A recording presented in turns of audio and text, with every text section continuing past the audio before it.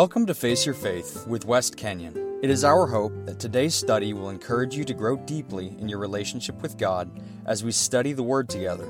Now let's join West for today's study. Today we are going to take a look at God's will for our lives. And I believe over the years I have been asked this question more often than anything else related to God. But why is this? Well, in my experience, and in far too many cases, it is nothing more than a Christian-sounding way of getting ourselves out of relying on God, paying attention to God, and really using the brain God gave us. It's a way to have God drop something in our lap while we just sit and wait. In other words, we are asking God to be our errand boy. So what is God's will for your life and mine? Do what He tells us to do. That is His will for our lives. No more, no less. And when we do that, as in listen and follow through, things always work out great. Although that should suffice as an answer, it most often in no way satisfies any one of us, and this is why it is the topic of millions of books and just as many messages, including this one. But in this message, I hope to possibly assist in clarifying, maybe once and for all, what the will of God looks like for everyone who claims to trust Him. So let's start off and make sure we know what the word will means. And according to the dictionary, it means, in our instance here, an intention, a purpose, a decree. I like that. I think that adds a new depth to this overused Christian word will. But perhaps you said, well, I knew that and that's not a revelation. Well, then I'll ask you this. Do you think about God's will in the definitions we just read when you are begging God to make His will known in your life?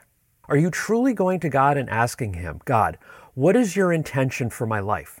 God, what is your purpose for my life? And God, what is your decree for my life? And if we are going to God and asking those things of Him directly, just like that, that for sure sounds like we don't know the first thing about the God we claim to have a relationship with, or could it be that we are just living a life of hypocrisy? Because as a believer, our claim to fame is that we do know the purpose and intention God has for us. And if questioned about our knowing or believing this by others, we are generally quick to retaliate with all kinds of scripture verses to back up our claim and knowledge of that fact. And there is our answer as to what God's will is in our life. But I can hear the frustration from a few of you with me at this point and suggesting that's not exactly what this means. When we go and ask God to show us His will, it means that we're trying to do exactly what He wants us to do and not go outside of His plan. We want to make sure we won't be doing something that is maybe just our desires and what we want. So we ask because we want to be absolutely certain it's all about Him. And on the surface, that sounds quite warm and fuzzy and very honorably Christian, but in no way, when carefully dissected, does it hold credibility with whatever the believer is to know in advance of asking God what His will is for us in the first place. Again, why is this? Because all of our answers are already right in front of us, in print, in God's Word, and there is no need to wonder what God sees as good and right and what God sees as not good and not right as it pertains to His will for us. And I will admit, I am writing this because I have been brutally struggling with what exactly God's will is for me and for Peaks Christian Church. I want to know. I want a sign. I want something tangible from God to let me know I am in His will, and whether or not I am truly doing this for Him. Maybe someone else should be doing this, and I'm not the right one, and I'm not seeing that and going against God's will. All I want is just a hint of confirmation or rejection from God on whether this is the right or wrong thing for me to be pursuing. God, would you please just open or close the door and make it very apparent, one way or another? And whatever you say or show, I will gladly do it. I will gladly follow, because of anything I have ever done in my life, this is by far the most serious. That's been my moan for weeks now, maybe longer. I'm struggling sleeping at night. I wake up at all hours of the night, tossing and turning and begging God to just let me go to sleep and relax so I can stop stressing about it, so I can hear Him. Did you hear that? That's twisted. Because that very question or demand is already completely out of God's will for me and that of getting stressed out and worrying. So here are the facts for every believer, or at least for me. Everything I am begging and pleading to hear from God, the answers I am wanting, are once again already staring me in the face in writing in His Word.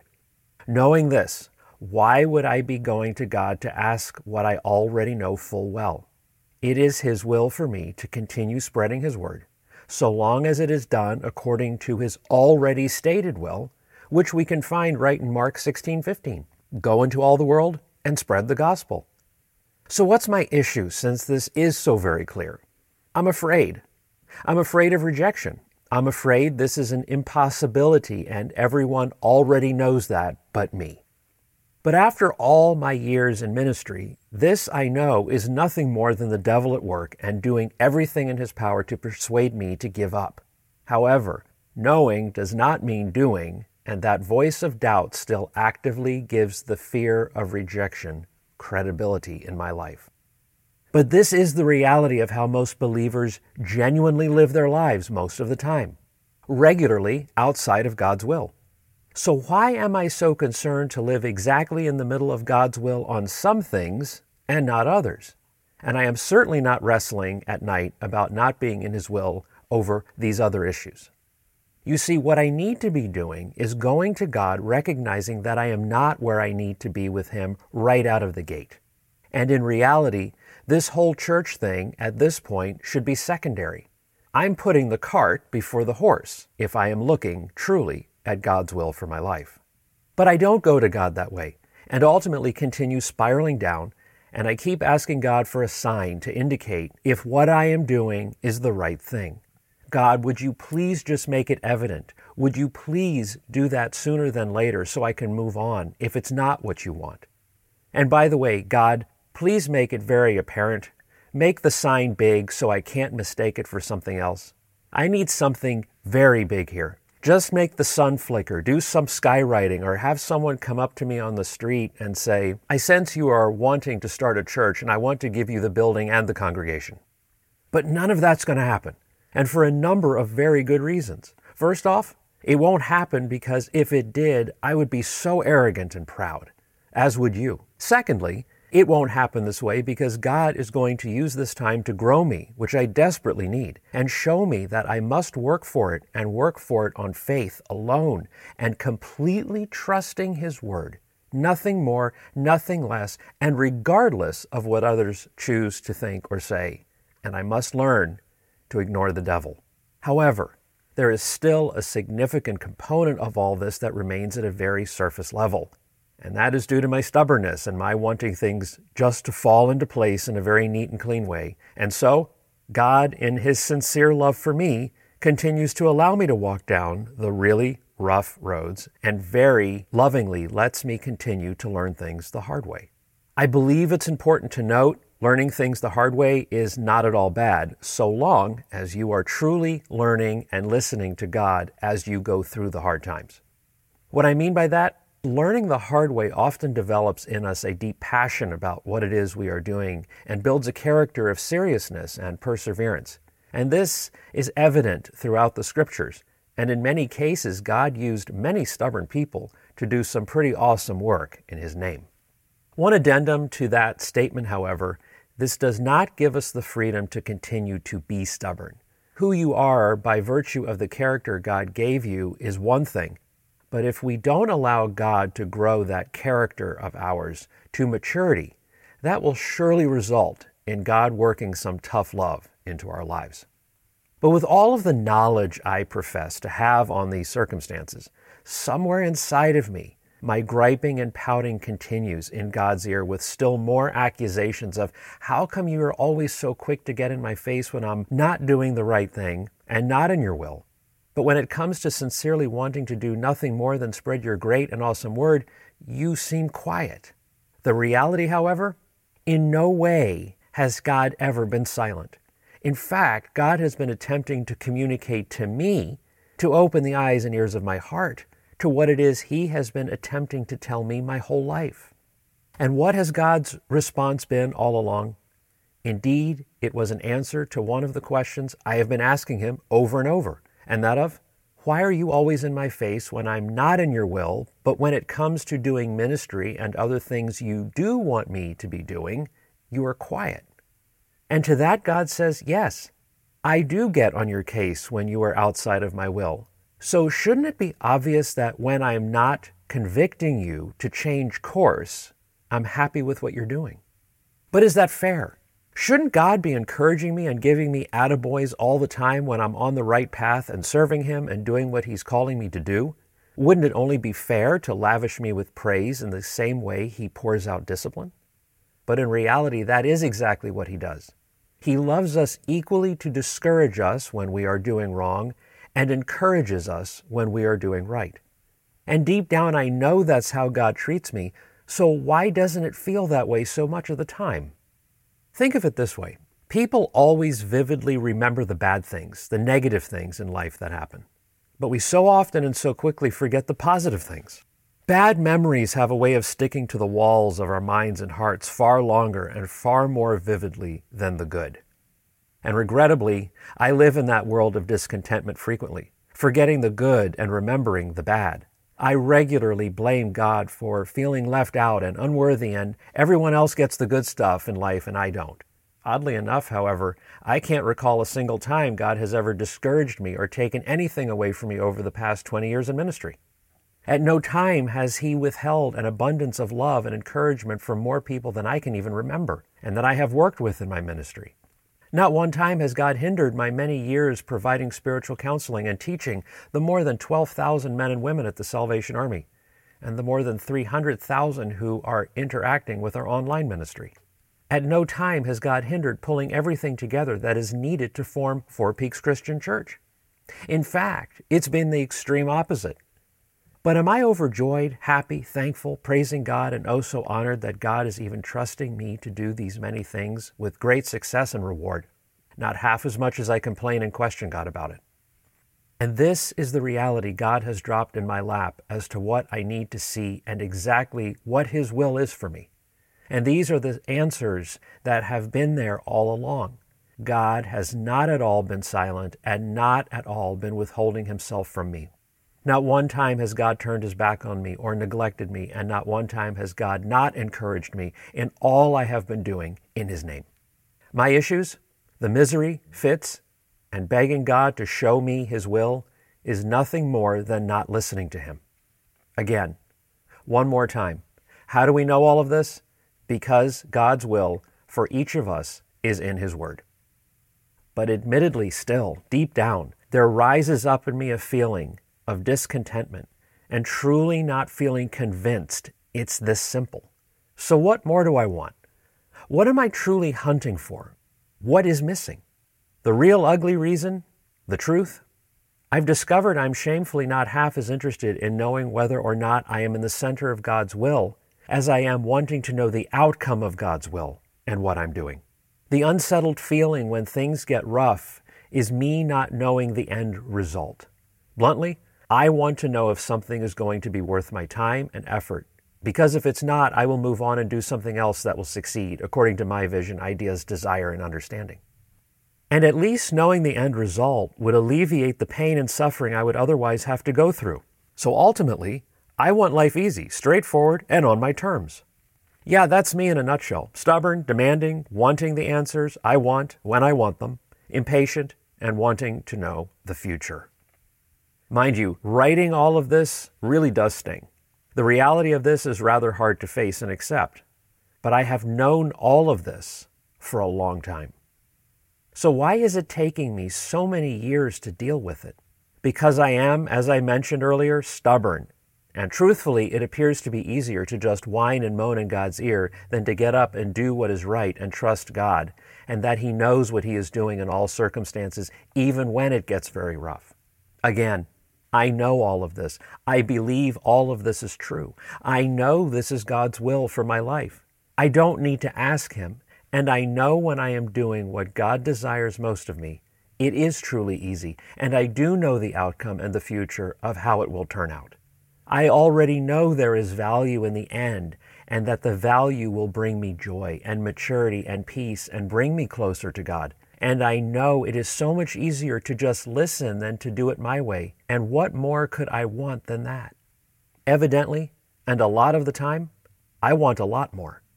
And that is the only thing I need to be going to God about, and that of asking for help, the help I need to be on the right path from the get-go. With that in mind, will Four Peaks Christian Church be a success? Who knows? Will Face Your Faith continue to draw more listeners? Who knows? Am I supposed to keep diligently and humbly working on both of these ministries regardless of the negativity that I will face and keep facing as long as I am involved? Yes. Will I know the outcome if I continue to persevere and trust and rely on the answers God has given me as I continue to spread the gospel? Oh, yes. And the outcome will be exactly as God intends it to be, and that's exactly what I need to rely on every second. The outcome is God's, not mine. And that is His will. So let's wrap this up in a nice, neat package. And to do that, let's look at a few verses from God's Word and a few passages that tell us exactly what God's will is for every believer. And we'll start with 1 Peter 4:10. As each has received a gift, use it to serve one another as good stewards of God's varied grace. What does living in the will of God look like? Using the gifts He has given you and do with them as He requests. No need to ask God to show you what to do. How about Titus 1:8? Live hospitably, be a lover of good, be self-controlled, upright, holy, and disciplined. Want to know what God's will is for your life? Live hospitably, be a lover of good, be self-controlled, upright, holy, and disciplined. Again, what's not clear about His expectations on us? No need to ask. So I think it's time we stop asking God to show us His will, since after all, He has already made His will, His plans, and expectations very plain to us in just 2 sentences. Let's not forget Jeremiah 29:11. For I know the plans I have for you, declares the Lord. Those plans to prosper you and not to harm you, plans to give you hope and a future. What is God's will for your life? Take all He has given you to prosper in your life, all the hope He has filled you with, and the existence on the earth He has given you, and put them to work for Him, and exactly as we just read in 1 Peter and Titus and Mark. By the way, don't forget, God's plans of prospering you, not harming you, and giving you hope in a future may not at all look like the plans we have set up in our lives, or in our way, or in our time. So instead of constantly begging God for Him to show us His will, let's petition God to help us live out His will that is in front of us and has been in front of us. And let's stop constantly asking God to open and close doors. God has already made it evident as to what doors are to be open and what doors are to remain closed in everyone's life.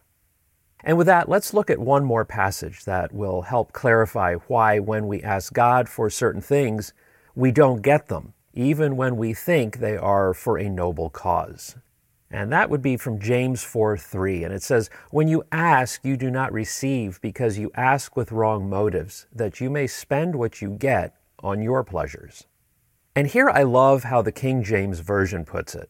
You ask and you receive not because you ask amiss, that you may consume it on your lusts. That's potent. That's certainly something to chew on. And how often do we ask, knowing full well what we are asking for is not in God's will, and yet we still beg and plead to get it, and often when God denies us, we push ahead regardless and only to end up in the midst of a disaster, and no less, in the end, blaming God for the outcome. We know the will of God right now. Every one of us. It's all right in front of us. Knowing that, let's keep at the forefront of our minds and hearts that we know full well what is good and what is bad, what is right and what is wrong. And if we are not being pressured by God to stop something, and we are using our lives to the best of our abilities according to God's predetermined will for us, keep going and simply ask God for the strength to not turn from it, and you will be living in the crosshairs of God's perfect will for you. Let's pray. Gracious Lord and Father, we thank you so much for this time together in your word. We are so grateful that you have clearly shown us your good and perfect will for our lives. We thank you that you have not kept any secrets from us on this, and that we do know right from wrong, and what you want and what you don't want from us. Lord God, help us to live as you have called us to live, and be very satisfied and patient and waiting on you, not waiting on things on our time and in our way. Keep us humble and serving others and always living our lives as ambassadors to your kingdom and disciplined children and leading by example. Remind us when we grumble and whine and roll around on the ground throwing our tantrums that you are all sufficient and that all we need to do is open our eyes and ears to you. We thank you and love you, and all of this we ask in the name of our Lord Jesus Christ. Amen.